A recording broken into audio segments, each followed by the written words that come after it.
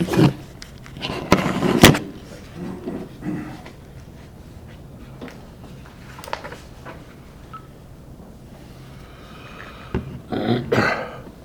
the name of the Father, Son, Holy Spirit. Amen. Thank you again, Lord, for the gift of our life from you and the gift of yourself this morning at the Mass, and for your presence always, for all the many ways in which you are beside all of us, always, even if we don't see you. A special expression of gratitude for Father's words. It's so important to remind us that death is always here. You in our church ask us, memento mori, to remember death. We can't escape it. We should make our peace with it, however hard it is. Help all of us to do that, please. I ask a special blessing on Iris. Receive her into your kingdom. Wash away her sins. Let her know the joy of being with you, and let all those who love her take comfort, be glad. Pray for her, that her sins will pass and that our prayers will help send her to you. Watch over Denise, comfort her, continue to strengthen her, as it seems she has been. In whatever pain she suffers, help her to know that in some way it's meant to take her deeper to you, to grow in your love. Help her to bring that love to all that happens to her, and let it be shared between her and all those who love her. I ask for a blessing on Krista and Kayla. Thank you for the great grace given to them in these last few days. Help them through this cross that they're being asked to bear. Increase in them a spirit of humility. Help them to be open to seeing their faults and to grow in the love that they promised each other when they came together. Help them to return to that love, to pick it up and grow in it. These are our prayers. We offer them in your name, Christ our Lord. Amen.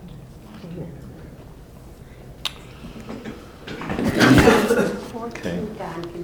Done. Give me a fork, please.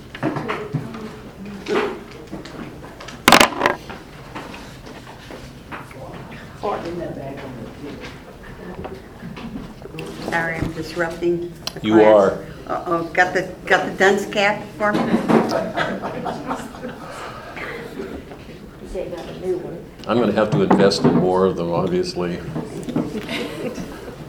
This is just for us to look at, not to take home. It's a new one. I want everybody to focus here. He didn't get the new hand. Behave, all of you. Behave, all of you. You notice who I'm looking at? She's ignoring me. What? Because we have to get out of here. There's a sergeant of arms in this class right now, and I've got to get out of here before 11. Oh, my. Actually, we were good last week, I think. Yes. Appreciate it.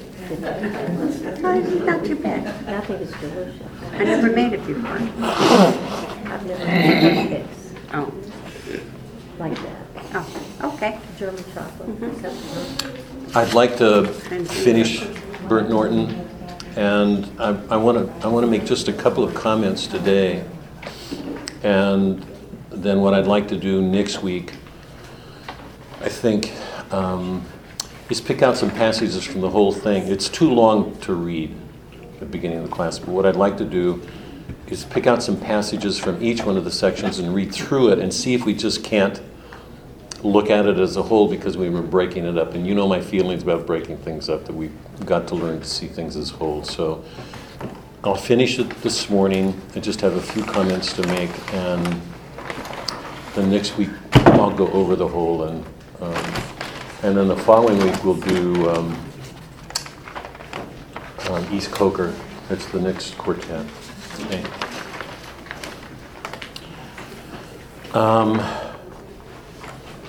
I think what I'll do is make my comment now and let the poem settle on you, so I'm not going to make a comment afterwards. Remember, this is really important, remember that the the central intuition of all the quartets, all four of them, is this still point, what Eliot calls the still point, this intersection between the timeless, eternity, and time.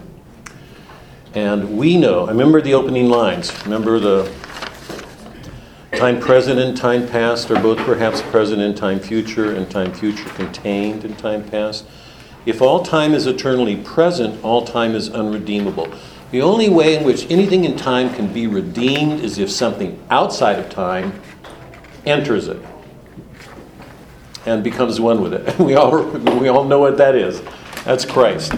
So the only way in which anything happening in time, certainly involving us as humans, can be redeemed is by something coming into time.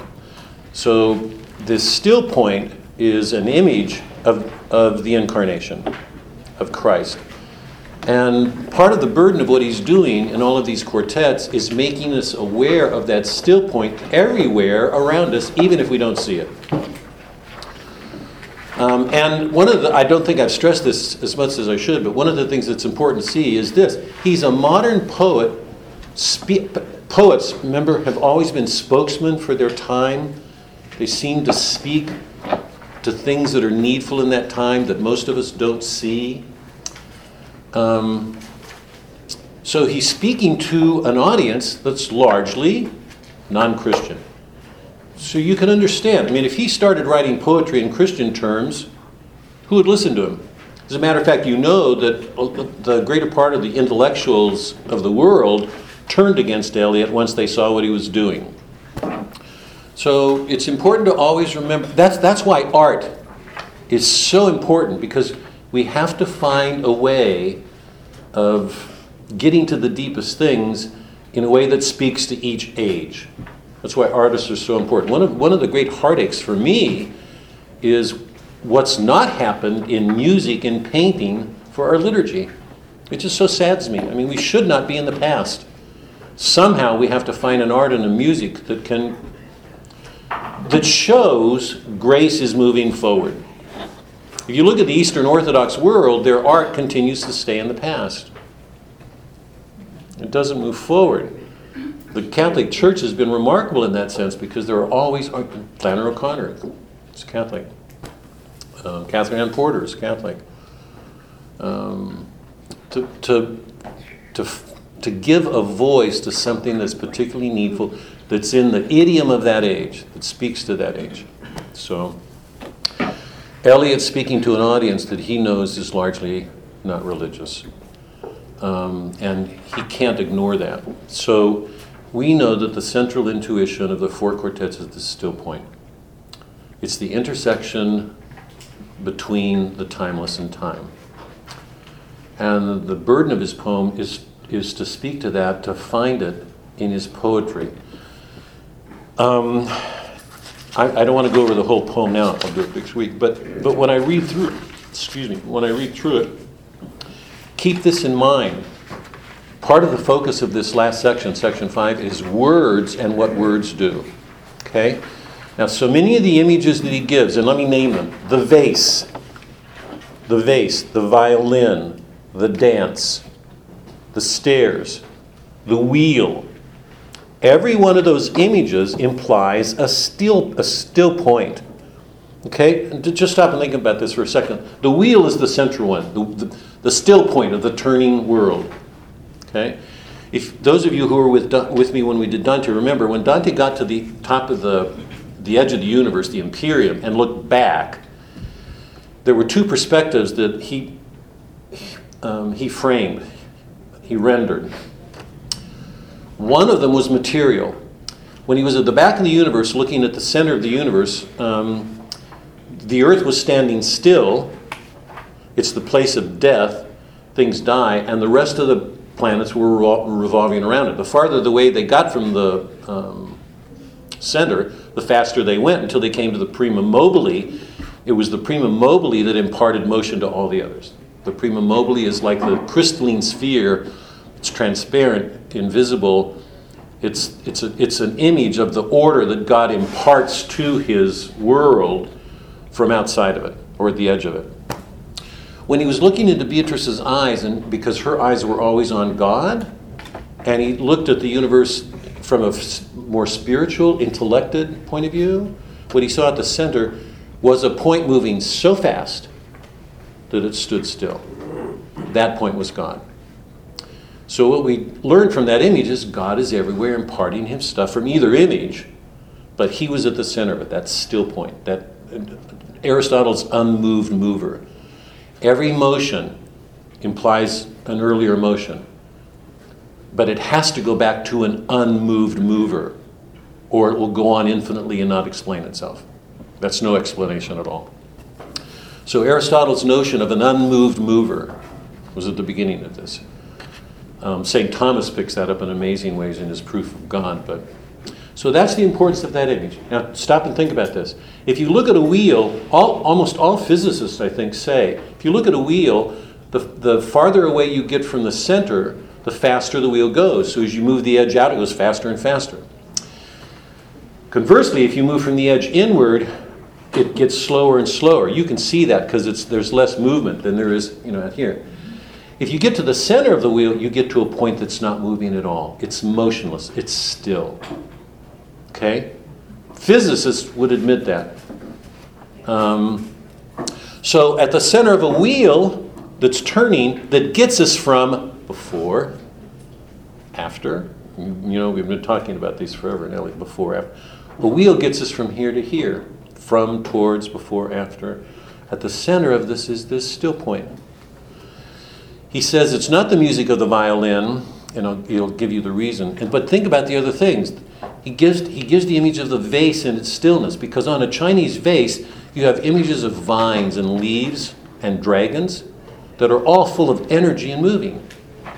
All of that life is captured in this stillness. And I love the image of the jar, because if you think about a jar spinning, even the jar itself implies a still point around which its curves spin that give it its order. He uses the image of the dance. And remember this, every jump, every spin, every turn, every gesture in a dance implies an equipoise, a point of stillness, balance. Because if it doesn't, it collapses. So even though we never see it, it's there. The reason we're so amazed to watch a great dancer do something is because they manage to do it without losing their balance. A long jump where they hold it. Every one of those motions implies stillness, equipoise. Same with a stair. Right? A stair facilitates movement to get from here to there. But it itself is fixed. If it weren't, we wouldn't get anywhere. So what he's showing is, it's almost like a scientist proving, from a great variety of perspectives, the existence of this fixed point. And we also know that it's in words. You've been hearing me talk. Every poem, every work, Sound of the Fury, the Iliad, Dante, every poem is a form. At the center of a poem that has an action, remember, every plot imitates an action. At the center of that action is an intuition, a single word unifying the whole thing. Can we get to that word? I mean, you know how seriously I take that. I hate it when people misread literature. I mean, what modern critics do with literature really bothers me. Can we get to that central intuition? The light that informs the whole thing, the love. So in every one of these things, even though they're not explicit, I mean, Eliot's not spelling things out, what's at the heart of all of this is this still point at the turning world, okay? So let me read the fifth section, and I'm not gonna comment more than what I've just said, okay? And then we'll start, we'll look at the stories. Before I start, I want you to go back to page 2 at the beginning of the second section, because it introduces that still point image. Bottom of page 2. At the still point of the turning world, and notice that it's a statement. It's an image. There's no predication I can said about it. It's this thing. At the still point of the turning world, neither flesh nor fleshless, neither from nor towards at the still point, there the dance is, but neither arrest nor movement, and do not call it fixity, where past and future are gathered. Neither movement from nor towards, neither ascent nor decline, except for the point, the still point. There would be no dance, and there is only the dance. I can only say, there we have been, but I cannot say where. And I cannot say how long, for that is to place it in time. Just hold on to that. Remember, you should go back and read the whole thing, but what he says after that is particularly important. But now let's go to section 5. Remember, this is after section 4, in which he describes all of these things, what happens to them when the light goes out. And he ends it saying, chill fingers of you be curled down on us, after the kingfisher's wing is answered light to light and is silent. The light is still at the still point of the turning world. So even when the darkness comes, there's that still point never goes out. It's always there. Section 5. Words move, music moves only in time. But that which is only living can only die. Words after speech reach into the silence. Only by the form, pattern, can words or music reach the stillness, as a Chinese jar still moves perpetually in its stillness. Not the stillness of the violin while the note lasts, not that only, but the coexistence, or say that the end precedes the beginning, and the end and the beginning were always there before the beginning and after the end. And all is always now. Words strain, crack, and sometimes break under the burden, under the tension, slip, slide, perish. Decay with imprecision will not stay in place, will not stay still. Shrieking voices, scolding, mocking, or merely chattering always assail them. The word in the desert is most attacked by voices of temptation, the crying shadow in the funeral dance, the loud lament of the disconsolate chimera.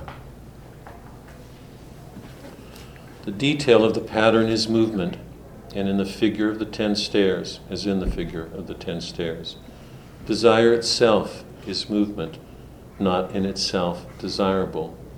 Love is itself unmoving, only the cause and end of movement, timeless and undesiring, except in the aspect of time, caught in the form of limitation between unbeing and being. Sudden in a shaft of sunlight, even while the dust moves, there rises the hidden laughter of children in the foliage. Quick now, here, now, always. Ridiculous the way sad time stretching before and after. Remember, there's no desire in God. God is love. There's nothing incomplete in him. Whatever he offers is love. It's complete. We're in desire. Desire in itself is not desired. Desire itself implies an end. We want something. Remember, the end of desire is rest, completion. We want to love, to reach our end.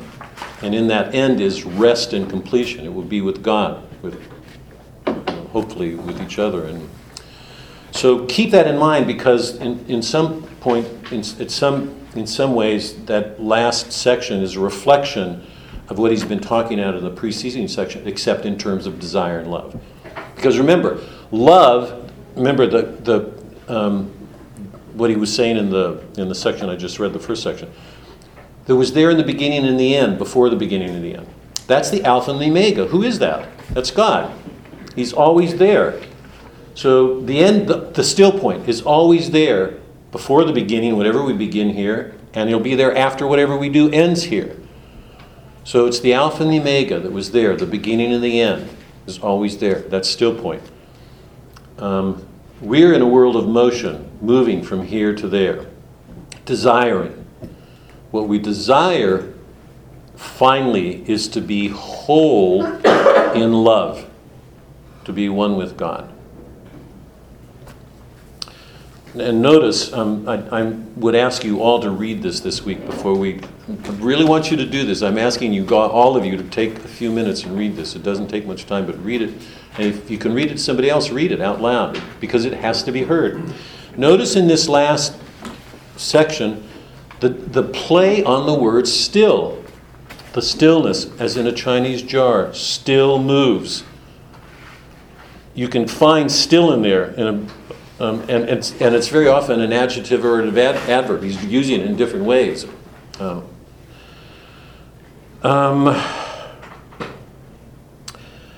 The words, decay with imprecision, will not stay in place, will not stay still.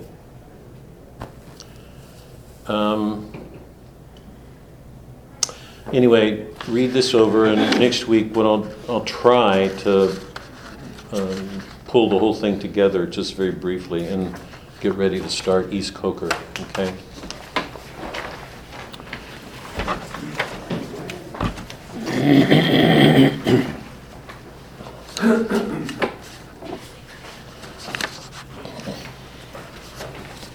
Last week, I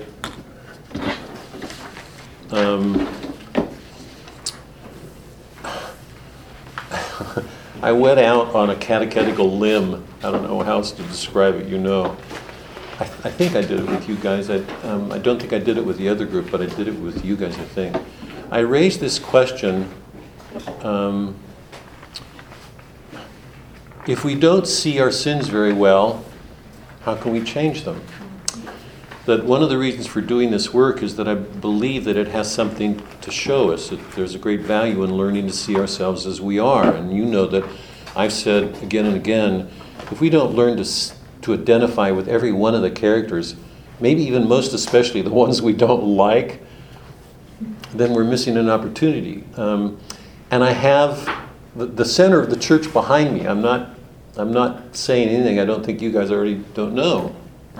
Remember Dante. Dante wanted to climb that mountain. It begins with, he saw the sun, the immortality of the soul, he wants to get to it, he wants to go to God, he starts to climb the mountain, and those beasts beat him back. And it's only then Mary gets Lucia, she gets Beatrice gets Virgil, and Virgil, because Dante loves them all, and he particularly loved Virgil as a poet. Virgil went to him and said, you can't go up until you go down. You have to learn to see your sins. And so the whole first third of the Commedia is an exposition, a revelation of sins, and they're horrible. And for those of you who are with me, I said, if we don't learn to see ourselves at every one of those steps, we're not reading. I mean, whatever we're doing with our eyes, we're not. So it was a real concern for me last week to raise this with you, that I don't want to be here just teaching literature. I just don't. That there's a great gift being given to us, and I would be sorry to see it wasted. That these poets are doing extraordinary things, and that's why I'm calling them prophetic, that they show us. Once we see our sin, I mean, if we have the humility to read well, it means we have a work to do, obviously, because it means we have a lot of things to change. I mean, to pick up our burden. This is Christ. Pick up your cross, pick up each other's cross, bear them. You all know from what we did earlier in Plato's cave that that's exactly the burden of Plato's cave. Everybody's caught in the cave. So long as nobody questions what they're doing, so long as they continue to believe that they're right in everything, they can't get out. It's only the people that begin to question, who shake loose of their beliefs that they're always right, who get out. And the Socratic method, the way it's presented to us, has two aspects to it that are really important. Did you all get the sheet I gave you, the call to evangelize? You did, Tom. Do you all have it? I should. Do you have one, Tom? Do you? Yeah, here. Get that to Lois behind you. I got it here. Shifani. Deb, can you just send that back? Sorry. One more?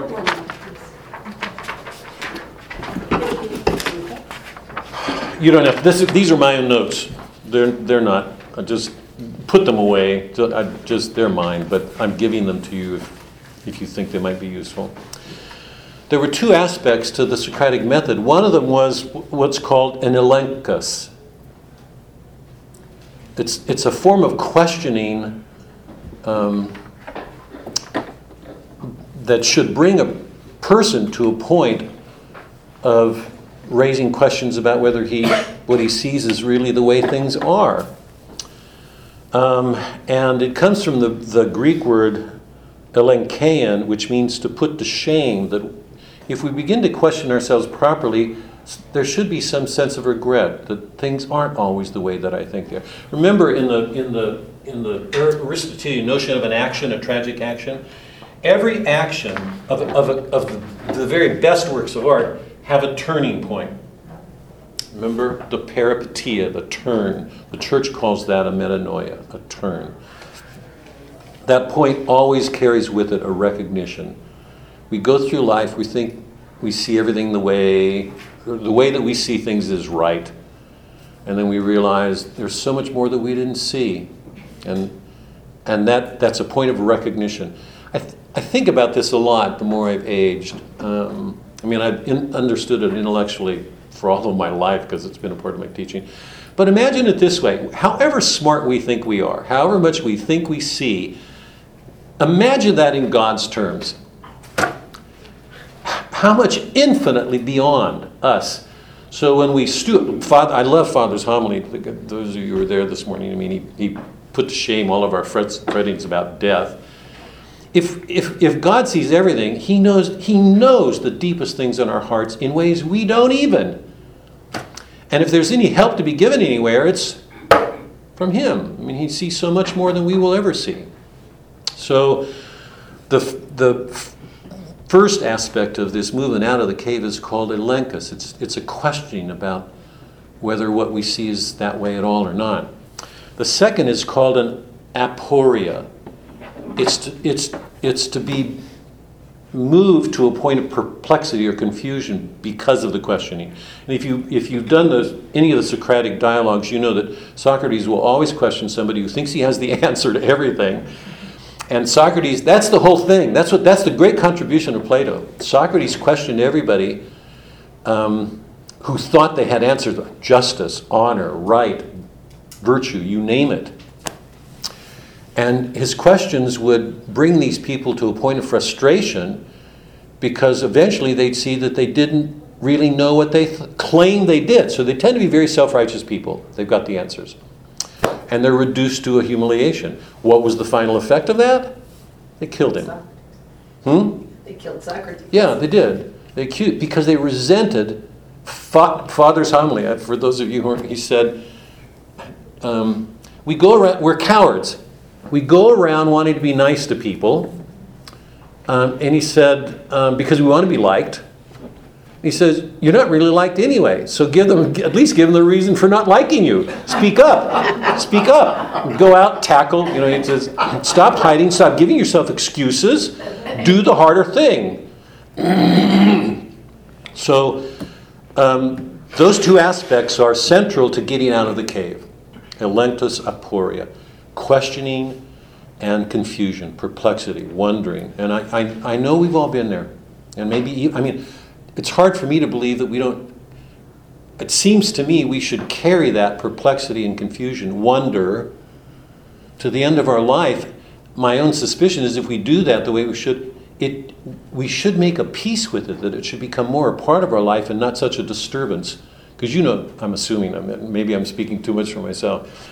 When this happens to us earlier in our life when we're younger and more arrogant than we are, it's shocking, it's troubling. It really knocks us off our feet.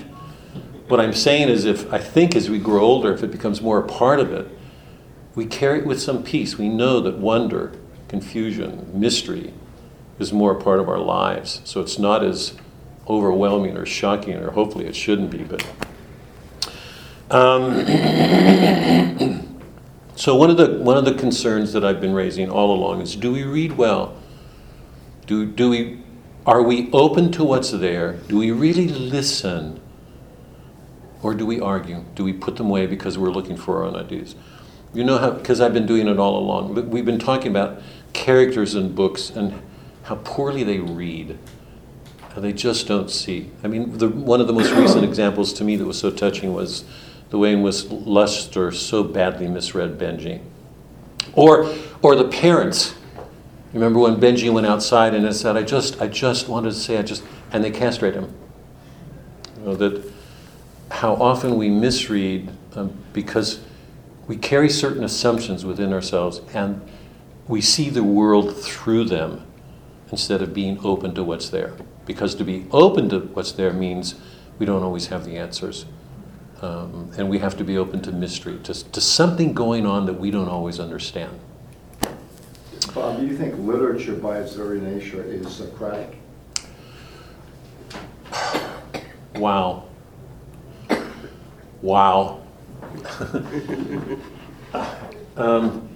Let me hold on. Okay. You answer it. How would you answer it? Well, being in this class, I found out yes. I mean, Yeah. I think so. Yeah. If you see the characters, Yeah. they raise issues Yeah. that you wouldn't. Yeah. So Yeah. it challenges your worldview. Yeah. I think. To me, it gets yes. My answer to your question would have been yes, and I don't think it's always consciously in a Socratic or Platonic spirit. But it seems to me really great writers are great by virtue of their willingness to look at difficult things and present a story in a way that forces us to question and ask. And so, in one sense, absolutely, they're really great writers. The reason I'm a little bit hesitant, I just want to, so my answer to yours is yes, categorically. But the very nature of the Platonic program, the enterprise, at the center of it is irony.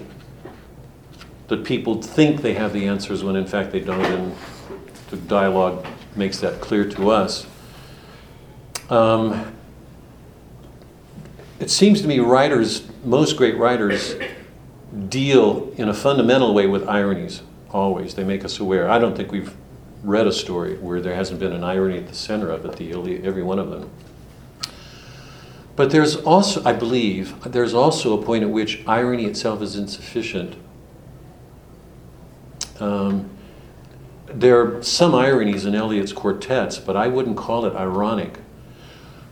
When we did the Divine Comedy, the Inferno was full. For those of you who were with me, the Inferno, the mode of the knowledge of the Inferno is irony. Sinners just don't see. We see things they don't. We see how blind they are. The mode of Purgatorio is wonder. They're coming out of irony because they're beginning to admit their sins. So the ironies decrease. What takes their place is wonder. Will you define irony again for me? That's a word Yeah. it's there, but Irony is the word we use. Contradiction? Is it an essential contradiction? Yeah, well, or something like that. Irony is a word we use to describe incongruities, discrepancies between one thing and another. And in literature, it usually makes us aware that characters in the book are not aware of some things that we've been made aware of. Or that some characters know something and others don't. So that why I live at the post office, petrified man, you can't read those and not feel an irony in every line. I mean, right? I mean, that's part of why we laugh. You think, God, how ridiculous these women are. What are they doing? And they don't see at all. So the fundamental mode of reading those is irony, yeah? I mean, you can't read them without going, I mean, you want to take those women and Shake them. or do something. I mean, not at least. By the way, what Debbie said is just an indication of how charitable she is.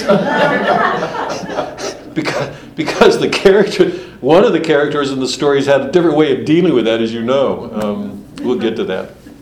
Irony is the word we use to describe our experience of incongruities, discrepancies, and generally in literature involving people who don't see something and others that do.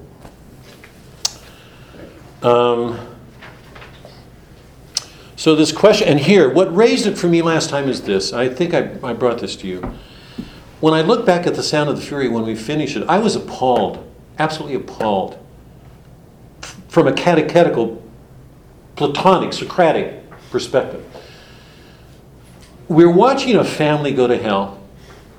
And you know that, I mean, I said, I think, taking it from Shakespeare, the tomorrow speech of Macbeth, that we're reading a story about a family who is falling apart. And I suggested that that's an image of a modern America that's turned away from God. That's not just limited to the South. That's a condition all of us have inherited. We saw it in Moby Dick. We saw it in Go Down Moses.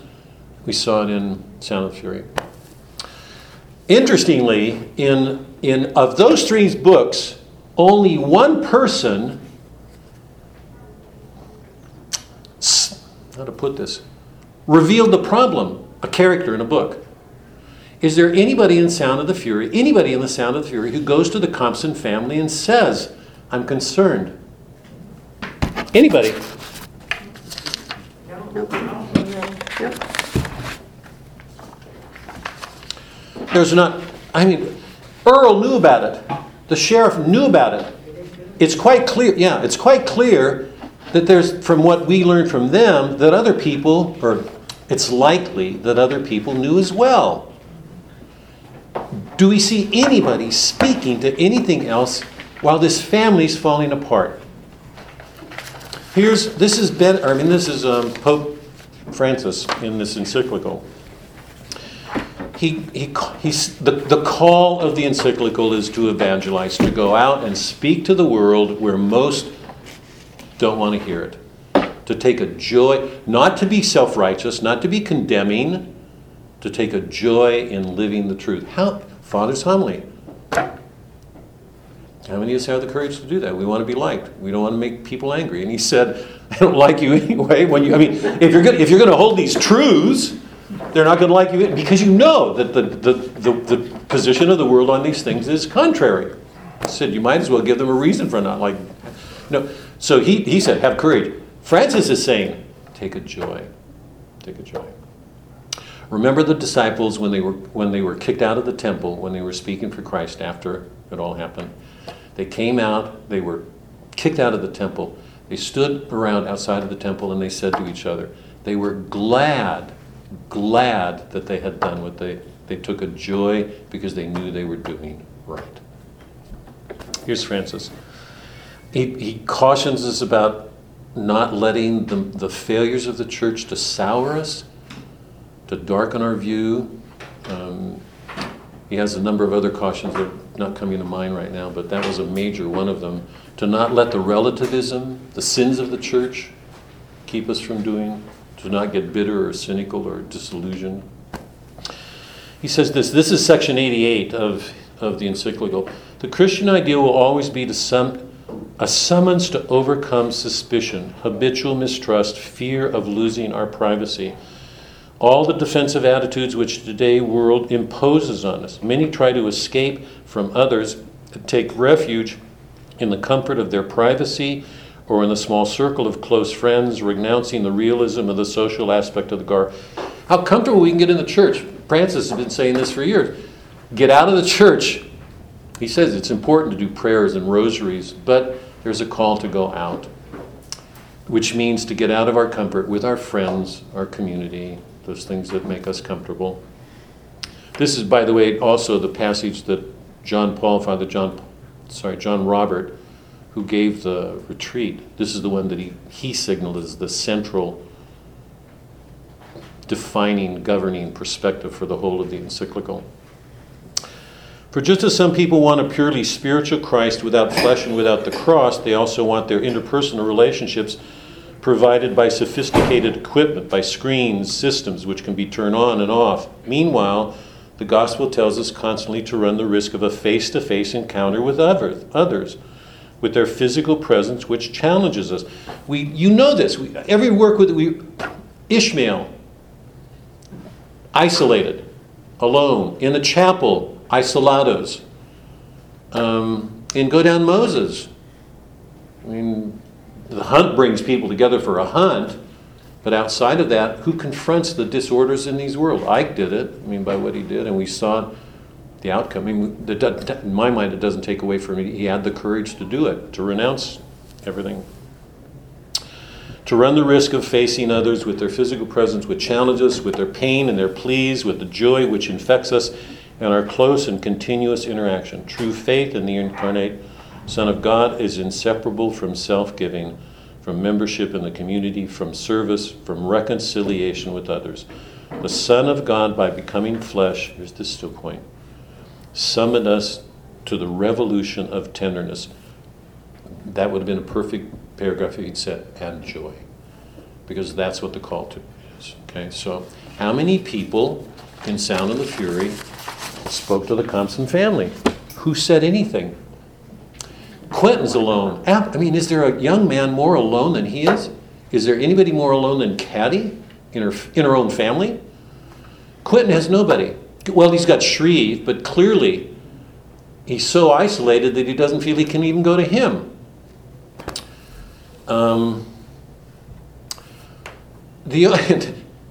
Who speaks to these things? The only one who did it in Sound of the Fury is Faulkner, the poet. He's taken it out. The really interesting Sound of the Fury, Go Down Moses, Moby Dick.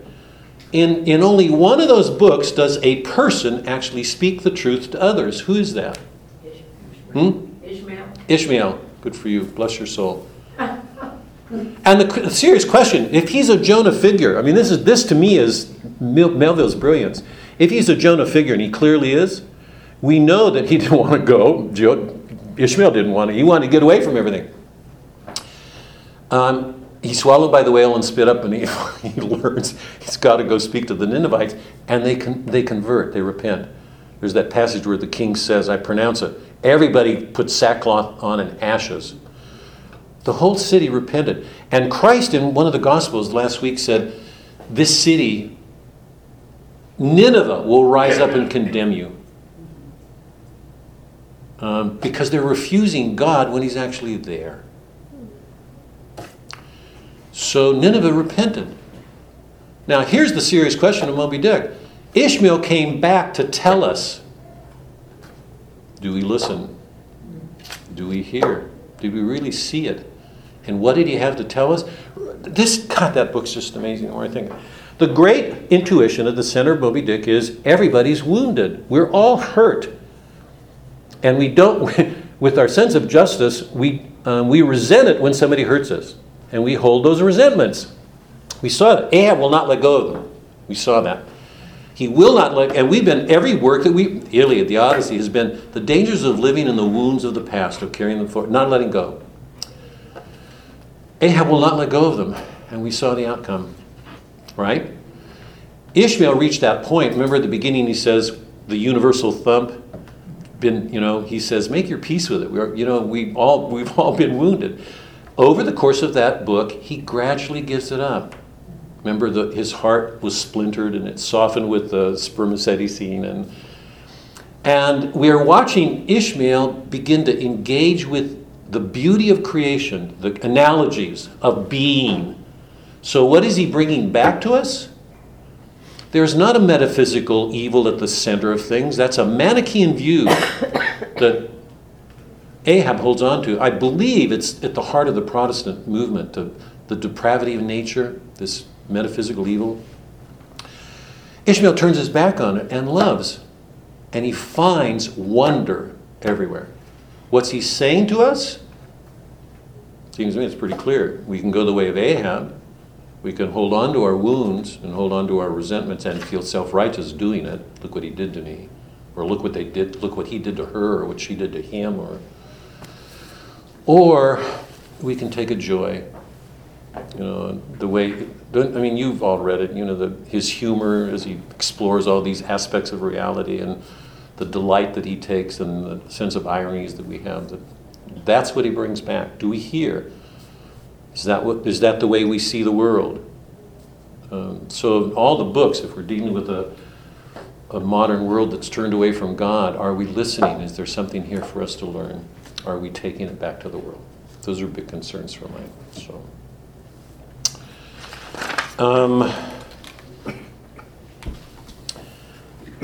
I should hold off these questions until later, but I'm going to do it now. I'm going to come to the genre wheel because I want to get to these stories.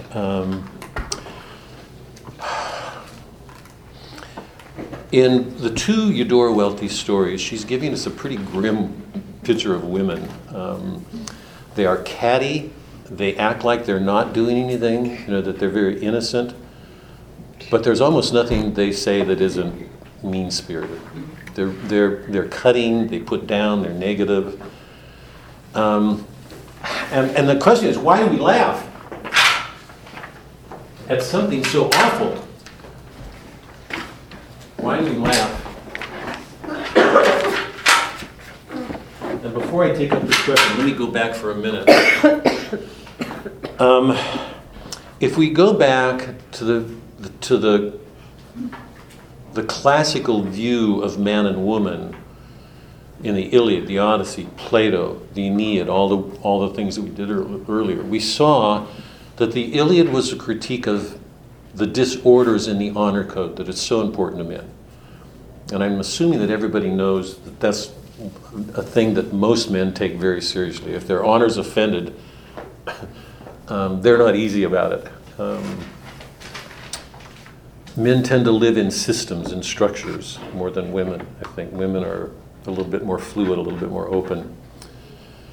Women, if the Iliad's a critique of man and the honor code, the way that he uses women as objects, remember that the highest expression of honor is a beautiful woman, a prized possession.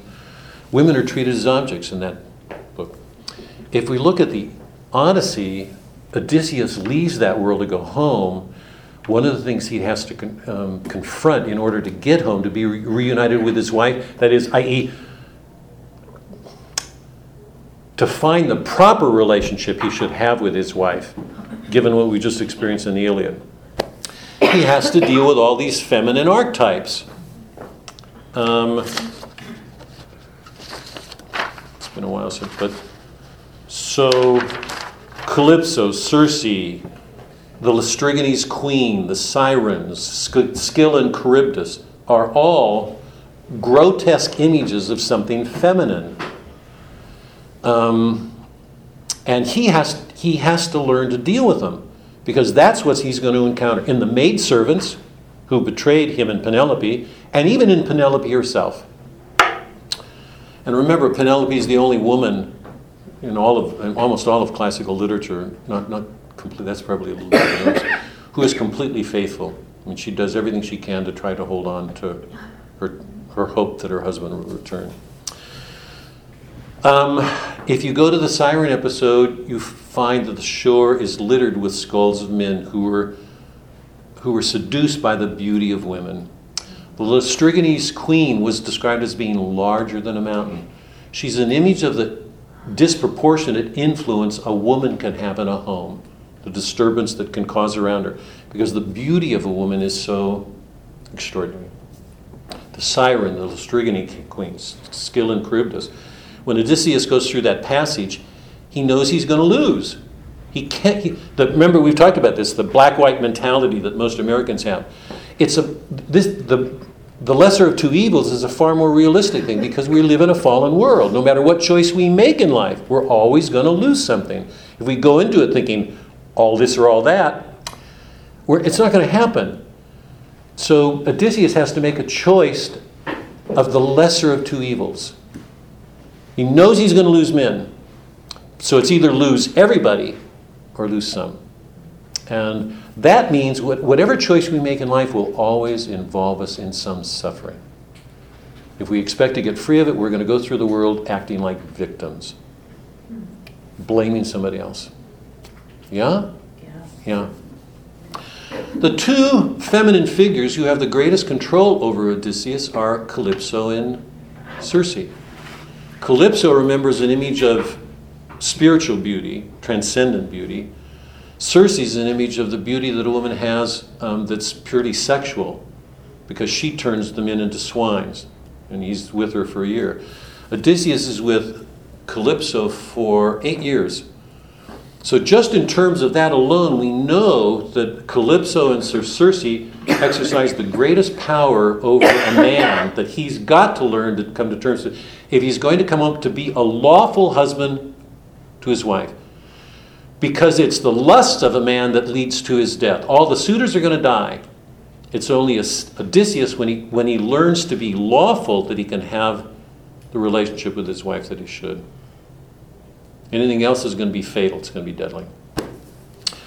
The word calypso we get from kalyptine, the Greek, to conceal, from which we get apocalypse, Revelation, the book of Revelation, to uncover, to unreveal. Calypso wants Odysseus for herself. When the gods come, she resents it. So we see that there's something possessive in women. She wants him for herself. She grudges it. And we know her name is Calypso, cave. That's the cognate of hell, of hole. That if Odysseus stays there covered up, that is, he doesn't come out. Remember, the hero has to come out to perform his kleos, the honor. He has to deal with the hard things. That's the matter of honor. I mean, in the right sense, not in the wrong sense in the Iliad, because you know that Achilles straightens that out. He has to recover a proper sense of kleos, of honor, the right kind of honor. And you know from Achilles that honor is, I think I'm already beloved in Zeus's, honored in Zeus's ordinance. That if the man doesn't right himself with the gods, he will never have the kind of honor that he should. Because honor in the worldly terms in the Iliad is possessions, booty, wealth, riches, comfort, women. So in those two books, we get a critique of the way in which men and women use each other as objects, both. So that what the classical world showed us is how important it is to learn to see these inner things in us, and how important it is to learn to work with our limits, to not try to do too much, to exceed our nature, to learn our nature.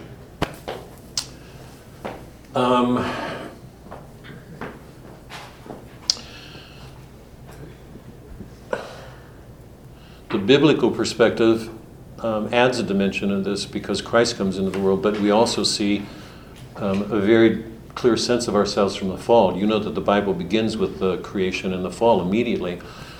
Eve is tempted by Satan and falls. That's such a difficult thing for me to talk about. I don't. But we know that before the fall, she and Adam are in concert, in perfect harmony with each other. After the fall, one of the effects of the fall is that there's this terrible struggle between the sexes. We all know it. We all know it. Every major work we've read, every work has touched in some way this fundamental struggle that men and women have with each other. We know that before the fall, that the two of them were in concord. Milton's treatment of Eve and Adam is a little bit troubling, and I think in some sense it's almost the one most of us have grown up with and have, even if we're not aware of it.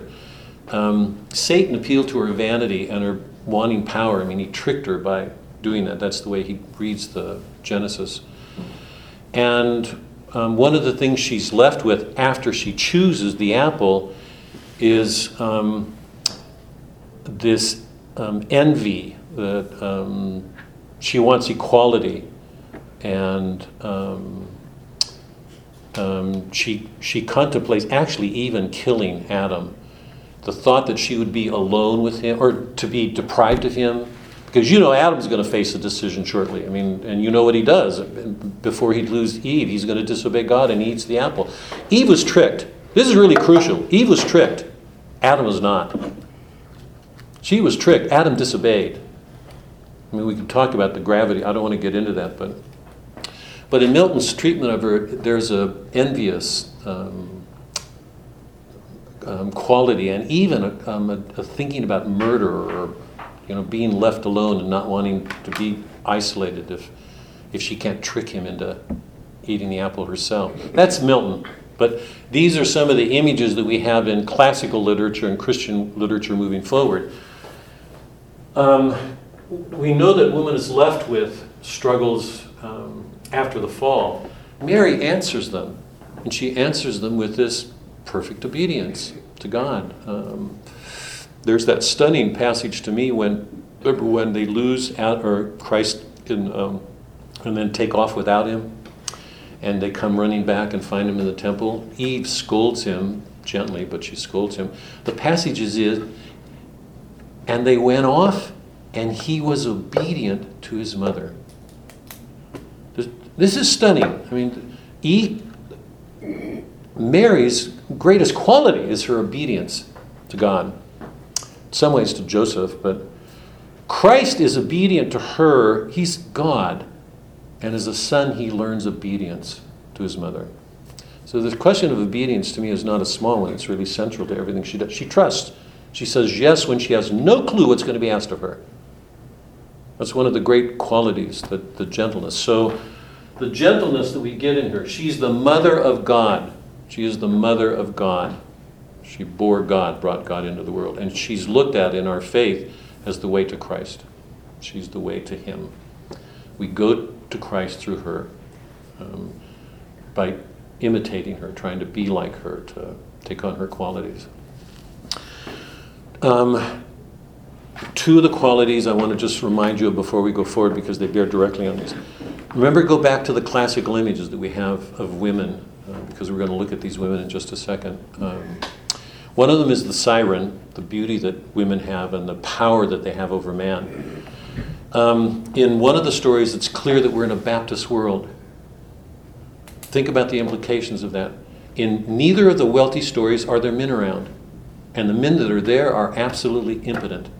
In Petrified Man, the women make a point of saying, my husband can't do anything with me. They make it a matter of pride that they are not going to listen to their husbands. And one of the ironies of Petrified Man, the last thing you can imagine Leota doing is going to her husband and listening to him. And yet she will go to a fortune teller and listen to him. Stunning. The siren image, remember that. In a Baptist community, there's no pope. There's no male authority. And there's no men in either one of the communities. In sisters, why I live at the post office, the father's not there. They've got the uncle, and he's putting on a dress and going outside to sleep in his hammock, have a beer. There are no men around.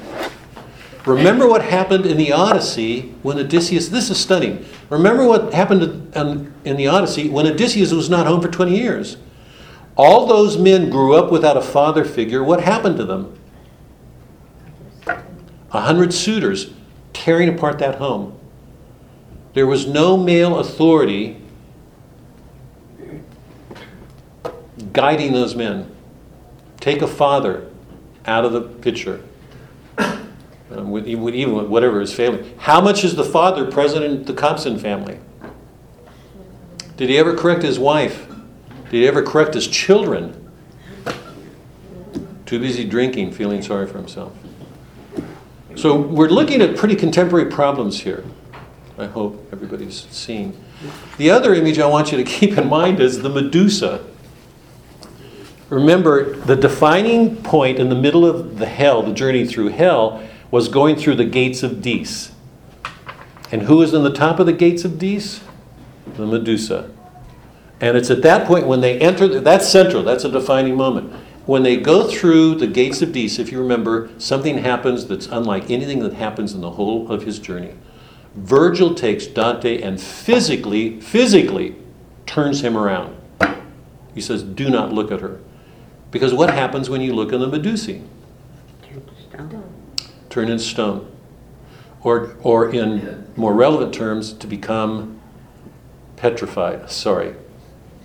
What's the title of our second book? Petrified Man. Petrified Man. Where does that come from? Eudora Welty knew these myths. I mean, she plays on them all the time. Golden apples and petrified man. What happens when you look at the Medusae? Now wait, what does that mean to be petrified? When you look at something that hideous, what's the danger for man, for all of us? It's despair. To see that evil and look at it. makes us despair.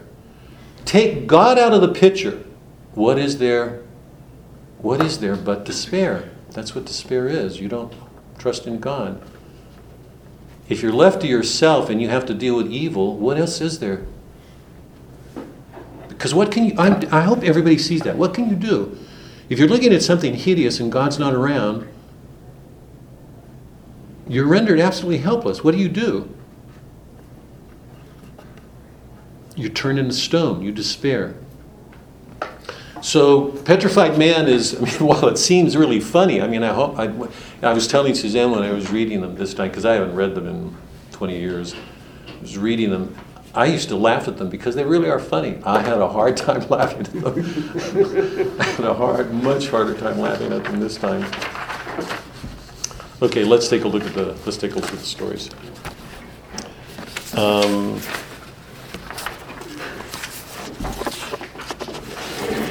I just want to spend a couple of minutes on why I live at the post office. But let me get this out at the beginning anyway, because it's the one thing the two of them have in common. Remember this as we go through the short stories. This has been true of every story we've read. Every setting of every work we've read, every setting is a metaphor for the action. You all remember what action is. According to Aristotle, here's the plot. The plot is the sequence of episodes, the events. The action is what this plot imitates. There's a spiritual motion, a movement that's invisible. The visible events, the sequence of events, is an imitation of this. We can only know this through this. Yeah? The action. The setting is a metaphor for the action. So what are the two settings? The post office and the beauty shop. Now what are the ironies? What are the ironies to the post office? Let's take that first. What are the ironies to the post office?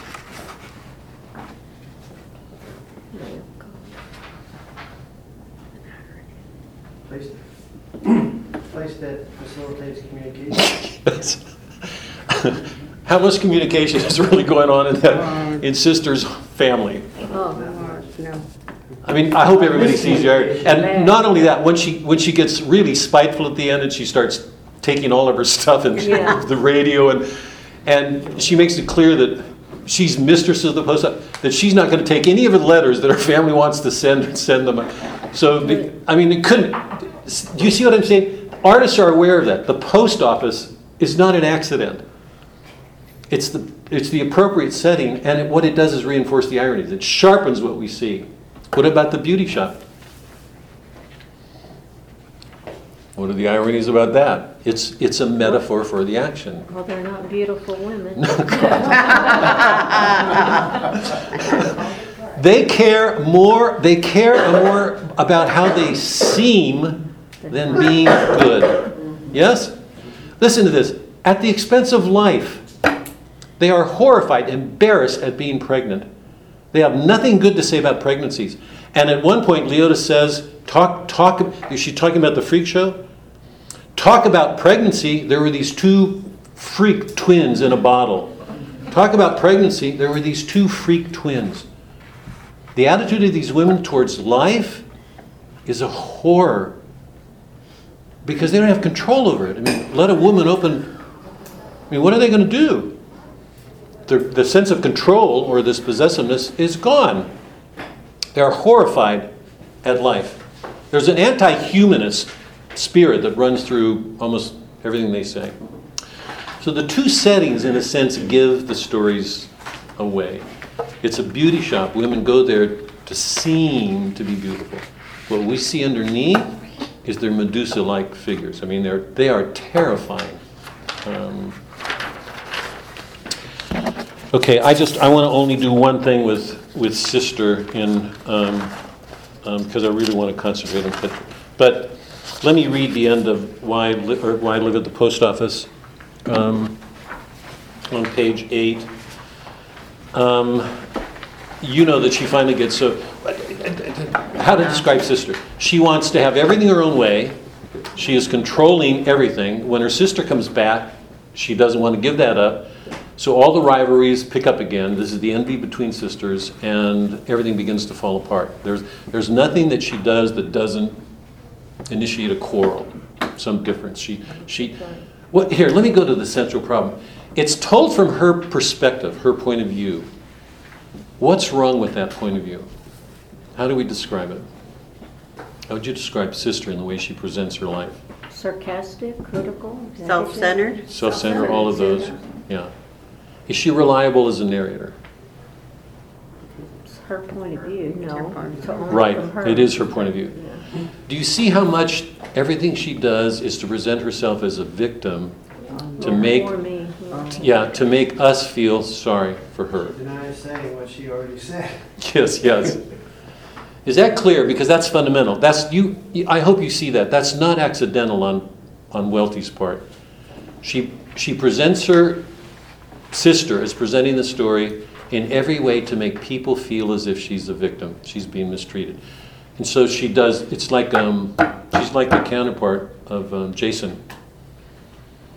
You know, she tells this story. She has a way. She justifies everything she does.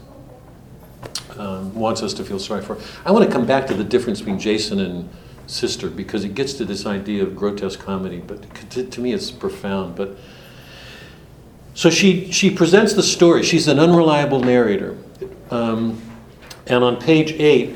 She is getting ready to leave, and notice how the same phrase that Jason used, cutting off your nose to spite your face. I says. How often does she keep saying I says, I says, I says? Because she's telling a story to us now. Remember, there was nobody there to listen to Jason. The question for us is, do we get drawn into this? Do we believe her? Do we sympathize with her? But if you all determine to have no more to do with the U.S. mail, think of this. What will Stella Rhonda do now if she wants to tell Mr. Whittaker to come after her? Wow, says Sister Stella Rhonda. I knew she'd cry. She had a conniption fit right there. Sister cries out again. He left her, you mark my words, I says. That's Mr. Whittaker. I know Mr. Whittaker. After all, I knew him first. I said from the beginning, and up and leave her. I foretold every single thing that happened. Where did he go? Asked Mama. Probably to the North Pole if he knows what's good for him. Mm-hmm. God, it just doesn't stop. Here, go to the last page. And that's the last I've laid eyes on any of my family or my family laid eyes on me for 5 solid days and nights. Stella Rhonda may be telling the most horrible tales in the world about Mr. Whittaker, but I haven't heard them. As I tell everybody, I says, that's that colloquial that we saw with Jason. I draw my own conclusions, but oh, I like it here. It's ideal, as I've been saying. You see, I've got everything catered the way I like it. She wants to have her way in everything. Now she's got it. But here I am, and here I'll stay. I want the world to know I'm happy. And if Stella Rhonda should come to me this minute on bended knees and attempt to explain the incidences of her life with Mr. Whittaker, I'd simply put my finger in both my ears and refuse to listen. How well does she hear other people? This is infernal comedy. Remember in Dante that people get exactly what they want, and they're trapped in their worlds. The cave, the Socratic cave. They have things exactly the way they want them. We laugh at them, but it's a grim. They're getting exactly what they want. It's ideal. I mean, is she happy? I mean, she's happy like the people in hell. I mean, they have exactly what they want. That, I wish Father would. I got to talk with him sometime. Father keeps saying eternally. It seems to me one of the interesting things about the figures in hell is they go into hell doing what they're doing. They just continue doing it all their life. I mean, eternally, because they're stuck. They're getting just what they want. The image to me of fire doesn't do it. It's like they're remember, everybody in hell is tormenting themselves. They're choosing that act. They're fixed in it, so they don't even know that there's a before act. They'll go on doing that forever. To me, that's terrifying. Just terrifying. You think everything you're doing is good, and that... Do they know they're in hell? Well, they've got to have some sense of it, but I don't. Their whole habit is blaming others or faulting others or. Yes, so they're right. Right, They still right, think right, they're right. right. Anyway, she's here. And just one last word on this before we. What day is it in the book? What day are they celebrating? What's the 4th of irony about July. that? Freedom. They're all trapped. 4th of July, Independence. Independence Freedom. Day. Independence Day. Yeah. Does everybody see the irony there? She thinks she's free and independent. This is the kind of freedom and independence people in hell have. I mean, it's an infernal condition. So I've got to come to this question: why do we laugh at things that are so? I don't want to answer this, but before we leave, I want to take a minute. Why do we laugh at these? Welty knows exactly what she's doing. These are grisly women. She knows it. She's a woman. She knows what she's doing. She's writing comment. This is not Faulkner. She knows what she's doing. Why do we laugh? But think about that for a minute. Okay, let's do Petrified Man.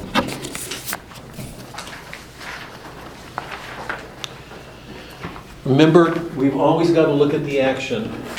And the action in Petrified Man takes two parts, part 1 and 2. In the first part, we have Leota and Mrs. Fletcher in a beauty shop. Mrs. Fletcher is having her regular, 1 month or 2, I don't know about these things, but she's having her hairdo, her regular hairdo.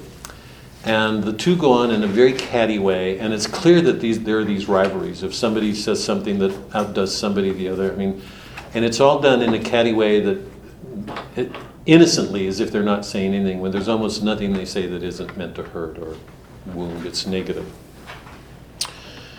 And in the first part, she expresses her delight in having met Mrs. Pike. And she recalls the experience at the freak show. What's the irony of the freak show? They talk about these freaks in the show. It seems to me one of the grim ironies is they are the freaks. It's just they're so grotesque in what they do. But she's expressing her delight in Mrs. Pike. And what happens at the freak show when they see these pygmies, and this petrified man on the bottom of page 4, she's recalling the experience of these pygmies in the freak show, and this particular one that's a petrified man. Bottom of page 4. I don't know, said Leota. She's just cute, that's all. But they got this man, this petrified man, that everything, ever since he was 9 years old, when it goes through... Oh my God. How old do you think Billy is? The little boy that she spanks at the end? Is he that old? Or, that young? Is it 3? Yeah, I think Okay, 3. okay. Yeah. Hold on to that for a minute, because we're going to come to him. Ever since he was 9 years old, when it goes through his digestion, see somehow, Mrs. Pike says, it goes to his joints and has been turning to stone. How awful, said Mrs. Fletcher. He's 42, too. That looks like a bad age. Who said so? That Mrs. Pike? I bet she's 42, said God. It just doesn't stop. Nah, said Leota. Mrs. Pike's 33, born in January, an aquarium. He could move his head like this. Of course, his head and mine ain't a joint, so to speak, and I guess his stomach ain't either, not yet anyway. But see, his food, he eats it and it goes down, see, and then he digests it. Leota rose on her toes for an instant. It goes to his joints, and before you can say Jack Robinson, it's stone, pure stone. He's turning to stone. How do you like to be married to a guy like that? It goes on. I want to stop here. At the beginning of the second, remember, she's already described to Mrs. Fletcher that the couple that had rented the house, they had a falling out with. Right. And now they've had a falling out with the Pikes when she had nothing but good things to say about Mrs. Pike. So the first part begins with her praising this woman and saying what a delightful woman she is. The beginning of the second part, she's gloomy, downcast, and it becomes clear to us that she's gloomy because she hates Mrs. Pike. Why does she hate her? because she got all the money Money and she didn't. That's her And she friend. resents it more because the freak show was right next door to her beauty shop. So there's the sense that she's entitled to it, that Mrs. Pike got all this stuff that she should. So she hates her. So add envy to the list of other things. And it was her magazine. Huh? And it was her magazine. Oh, and by the way, so I can't, we're not going to. So she begins the second with Leota. The other thing. with her anger. Now, a couple of things. One, the characters themselves are all women. Leota, Thelma, and we only see Thelma because she comes in and takes that drag on a cigarette. I mean, it's all sort of, what's the word? Disgusting, isn't it? But it's loathsome. And by the way, the opening word describing the beauty shop on page 1, the third paragraph, sitting back hidden in this den of curling hair. It's a den. All the women, Leota, Thelma, Mrs. Fletcher, Mrs. Pike, Mrs. Montjoy, and remember Mrs. Montjoy is the one who wants to get her hair done before she goes to have a child. God. Evangeline, which the word means bringer of good news. And you know that Mrs. Fletcher will go to her and listen to her before she'll ever listen to her husband. And the irony is Evangeline is the bringer of good news. She's a fortune teller. And it actually turns out that what she foretells happens because Mrs. Pike does come into this money. The setting is a beauty shop. Look at the cultural influence. God, this is the thing. One of the points that Pope Francis was making was to be on guard concerning the cultural influences in our lives because they can begin to seep into our character. This is the Plato Cave. That we begin to define our lives by the values of the world around us instead of questioning them. What are the 3 books that the women read in the beauty shop? I just want to take a minute with this. Life is like this. Life is like that. It's one of them. Screen Secrets is the other. And the third is, this is the one they get the news about Mr. Petrie. Mr. Petrie. Startling G-Man Tales. I've shown you all this picture, right? These are what the women, think about the tabloid stuff in a grocery store that women have to go through every day. Oh, God, yes. It's just the tabloid stuff and romances. And Life is Like That, Screen Secrets, Startling G-Man Tales. Just for a second, I just would like your thought. What's the significance, do you think, of any of those books? What's Life Like That likely to be about? Trash. I mean. Flesh that out. Trash. Flesh, that's right. Fleshy trash. Fleshy trash. Things that are not inspiring. Innuendo. uplifting It's down. about people. Maybe irony. And life, I mean, no, not probably bitter and negative, but also Disgusting. fatal. That life is like this. It's fixed. So there's going to be a deterministic sense to that things are like this. Any sense of mystery? Any sense of openness or love or wonder or? Just No, reinforces what we no. Yeah, exactly. And Screen Secrets? Fantasyland. Huh? Fantasyland. Fantasy. Think about what's going on in Hall. I don't even want to go there today. Don't say anything about that. But and Startling G-Man Tales.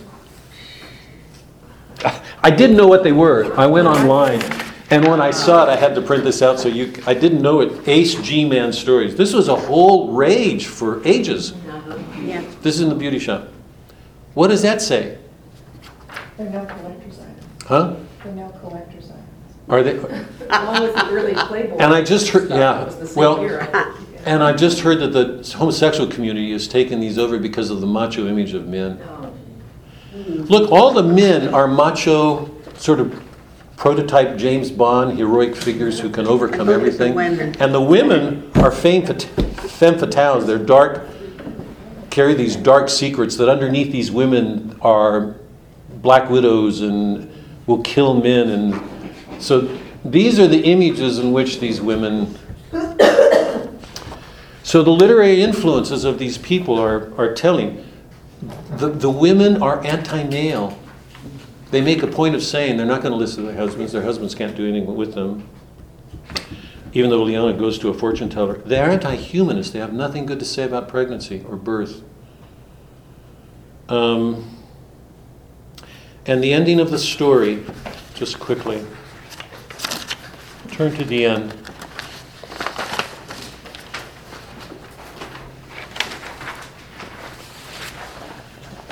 Leota is furious. I hope everybody knows this. She's furious. She's lost this money. She resents the fact that Mrs. Pike got it.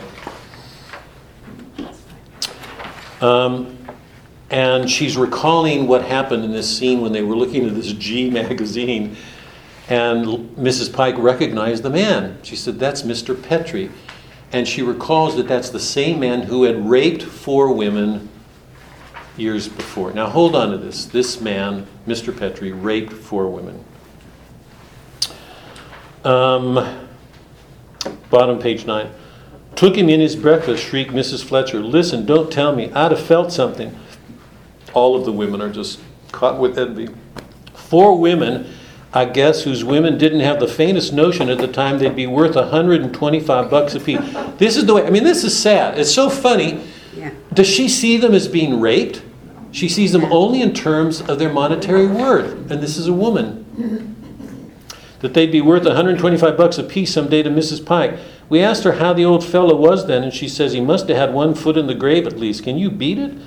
Not really petrified at all, of course. She's probably winking. "I'd have felt something," she said proudly. "Shoot, I did feel something," said Leota. "I told Fred when I got home, I felt so funny. I said, 'Fred, that old petrified man sure did leave me with a funny feeling.' He says, 'Funny ha-ha or funny peculiar?' And I says, 'Funny peculiar.'" She pointed her comb into the air emphatically. By the way, because I don't want to miss this, we're going to end in a second here. Earlier we learned from Leota that she and Fred met in the back seat of a car. That's, you know, and then are married. When the issue of marriage comes up, she makes it clear that it doesn't last, so that we don't know how long she's going to be with. I mean, it may be a passing thing. In terms of the story, it probably is. They do not look at men except as objects. "I'll bet you did," said Mrs. Fletcher. They both heard a cracking noise. Leota screamed, "Billy boy, what are you doing in my purse?" "I'm just eating these old stale." He seems older than 3, but It says he's 3. does it? Okay, Yeah, okay. look, "You come here to me," screamed Leota, recklessly flinging down the comb, which scattered a whole ashtray full of bobby pins and knocked down a row of Coke bottle. "This is the last straw. I caught him, giggled Mrs. Fletcher. "I'll hold him on my lap. You bad, bad boy. I guess I better learn how to spank little..." This is her attitude before she gives birth. That if she's going to have a boy, this is what she's going to have to learn to do. This is what she takes into her life as a mother.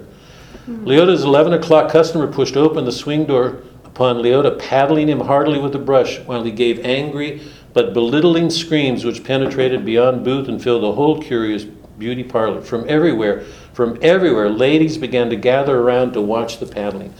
Billy Boy kicked both Leota and Mrs. Fletcher as hard as he could. Mrs. Fletcher, with her new fixed smile. I want to come back to that, but what new fixed smile means what?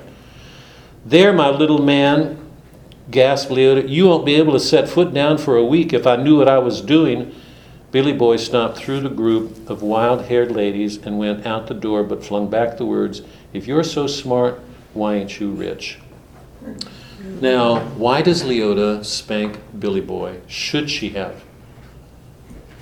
And how are we to understand what's happening at the end of this story in light of the story being called Petrified Man?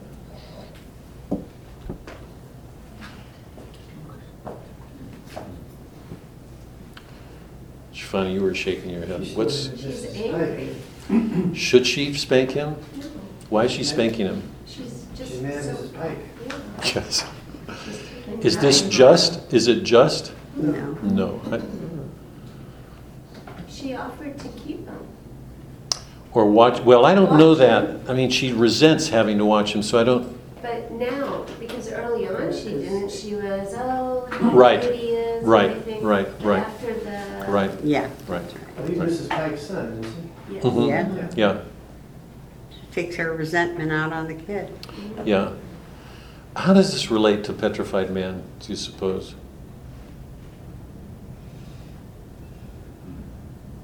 The spanking, how does the spanking? Mm-hmm. This ending. How are we to understand what happens at the end in light of this den, everything that's going on here? And Mr. Petrie. Mr. Petrie. Well, Billy Boy may turn out to be petrified himself, Yeah. and then he confronts her, if you're so smart, why aren't you rich? Yeah. That's a confrontation. Yeah. I mean, it raises questions. Nobody wants to approve of rape, but it throws a whole other dimension on whatever was going on with Mr. Petrie. I mean, we don't know, but it certainly raises questions here at the end, and it's a question about what will the next generation do? I mean, how will he be raised? But behind it all, remember, is this Medusa figure from classical literature, and what we're watching with the way these women look at life and men, and what they do to this kid at the end. Now, here's my question. It's a more fun. Why do we laugh at this? This, to me, is a really... I hope everybody sees. I mean, I'm assuming everybody laughed and found them funny. But it seems to me when we look at it, it's really grim. I mean, it's as dark as everything going on in Dante's Divine Comedy. Why do we laugh? It's uncomfortable. The laugh, it's because we're uncomfortable, we laugh at it? Mm-hmm. We often do that. We don't know what else to do, and you laugh. Yeah, when you're nervous laughter, uncomfortable. yeah. Yeah, nervous laughter. Yeah. Uncomfortable. It's not funny. Take a look at the back of my notes. How can anything as heinous and as horrible as the women in the two stories we were reading be treated comically? Just a couple of thoughts to leave you with. One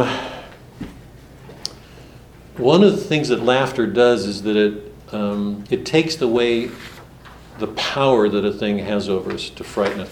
Here, let me approach quick, because I've got an 11 o'clock. Remember this. What were the two emotions that had to be purged in tragedy? Pity and fear. Pity and fear. I want everybody to think about this really seriously. Pity and fear. Remember, they had to be purged in order for reason to be restored. What's the danger? What's the difference between pity and love? Pity is an expression of our identification with the suffering of other people. We identify that suffering. We're one with it. The danger of pity is that we can become arrested in it. Love is not that way. Love looks out for the good of another, often at our own expense. With pity, we identify one, and we can get stuck. Pity can become an enabling emotion. Instead of doing what we should, we feel sorry for somebody and don't. Comedy teaches us to laugh at something that has a power over us, to make us frightened. To look at the Medusa is to be terrified and to fall into despair. Comedy helps us to look at something to take away that edge that pity has. What was the great temptation that Dante faced all the way up through the Inferno? Pity.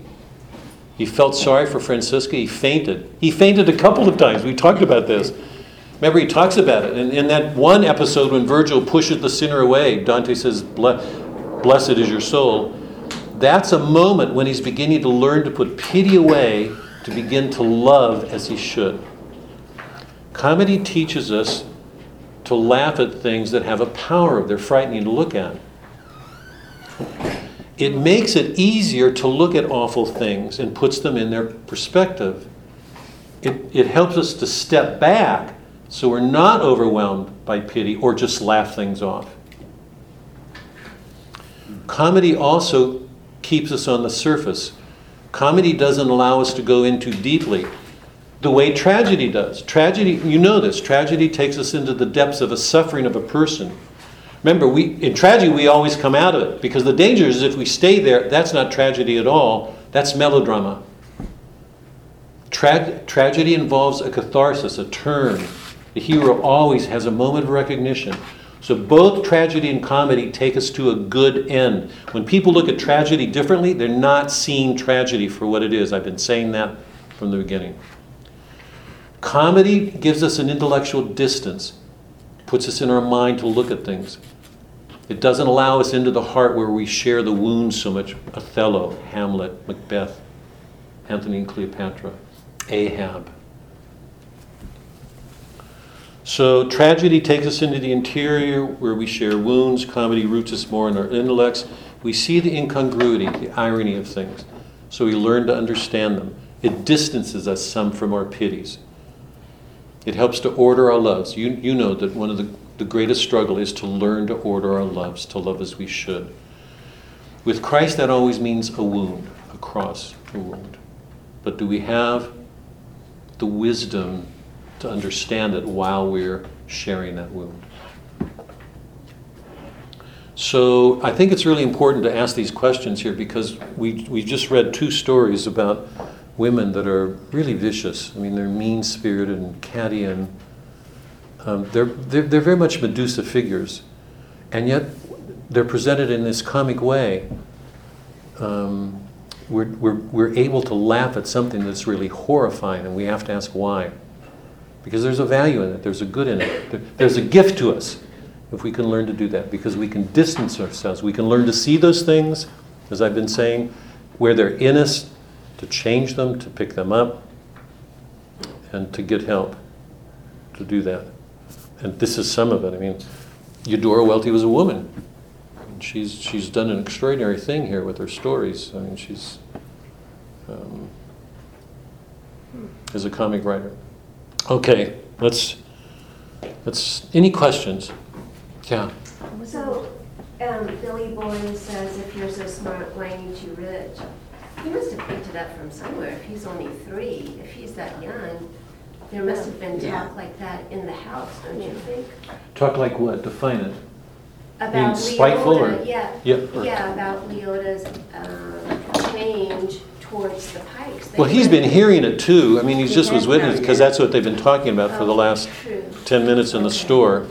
She's resenting the fact, she's angry that she didn't get it, and the boy sees that. It's hard. I don't see him as 3, but maybe I know. Maybe it's her way of saying that these things come to us younger than you think, so that Yeah, it doesn't seem like he's 3. yeah.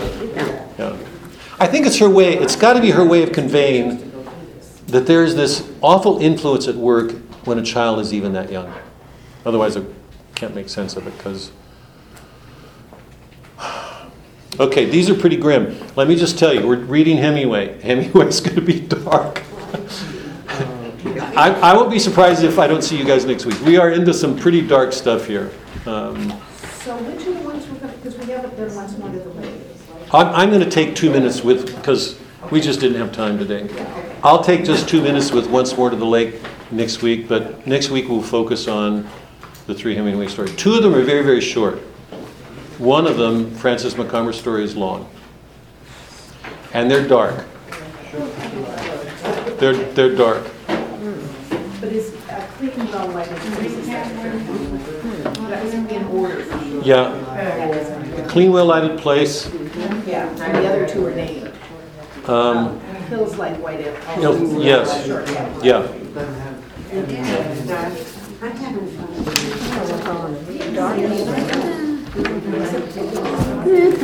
Something to learn from them, I right? guess, yeah. And you will be not here. Nope, I'll be here Monday. You'll make it up on Monday. Gotta work on Friday. Oh, you'll find out. If there are more people on Monday, if I know it's different groups, for sure. Yeah. Yeah. Well, we keep losing. Kathy and Mike have been away for a while, so they're not here.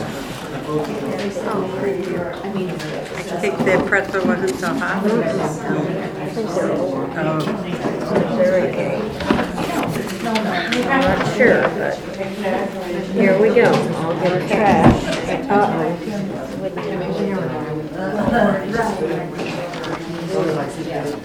All right.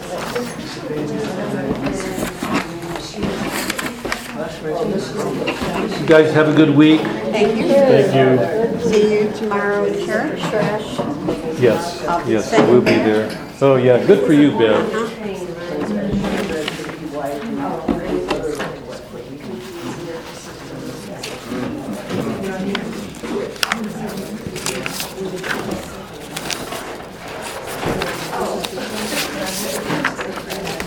You said there were 3 Hemingways? Or 2? Yes. Oh, thanks, Bev, God. So we got, His- White That's Elephant, his. that's his. And the next one is? That's his. Oh, that is his? Yeah, Okay. Clean Light of Place. Okay. And then the Francis McComber, I think that's it. This one, yeah, this is the third one. Yeah, short, happy one. So his like, Okay. his like white elephants, these 3. Right there. You got it? Yeah, I think these are the 3. Yeah, okay. Hills Like White Elephant, Clean Well Lighted Place, and Short Happy Life. Those are the Okay, 3. all right. How come we didn't do the other? What's where the lake?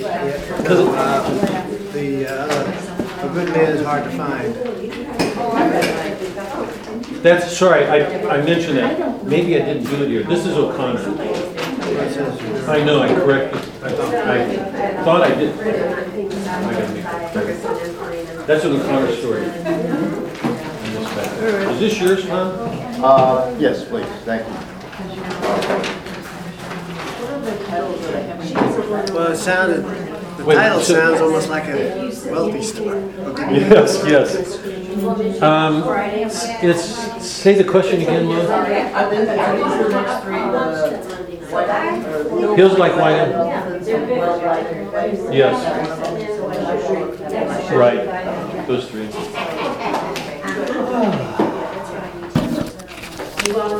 That's why I read the 3 there. What do you think the years this is, this is? 35, 40, early, Because late I 30s, remember 40s. seeing this as a kid when I was growing up. There's something Yeah. very familiar about this. It seems to me there was a lot, I don't remember the magazine, but this kind of, you know, Yeah. this, the, I don't know what you call that genre of detective, the Sam Spade. Oh, yeah, the detective stories, There was a yes. whole Yes. collection of detective, American detective, like Sam Spade, that had covers. And you used to see things like this on calendars. At the I farm. think, Oh, yeah, yeah. I mean, it was the, I don't know what to call it, faddish art, or, you know, it was, But, To me, it was that's funny. Fidel's, yeah, I think that's the guy. I didn't even know what Ace Gmail, and then I read this up and I thought, I gotta print these off. They're really good. Once you see them, then you go, oh, yes, that's, Huh? They are different. Yeah, yeah. That's one. thank you. I mean, Mm. that's nice. Okay, thank So you. keep any of these back? 'Cause I'm no, because it's my. Bye-bye, we'll see you next time. Okay. On top of that, we get there Oh. earlier. There's George Bush at MacArthur. Thank you for the cookies. Mm-hmm, you are welcome. Just a little seasonal. I have, This stuff makes Flint snow. Look innocent. No, no, Yes, no. yes. no? Nobody would take class notes. I'm gonna take this. Wow. You're keeping out, Yes. are you? How are you gonna go? George Bush? I don't, my car. Oops.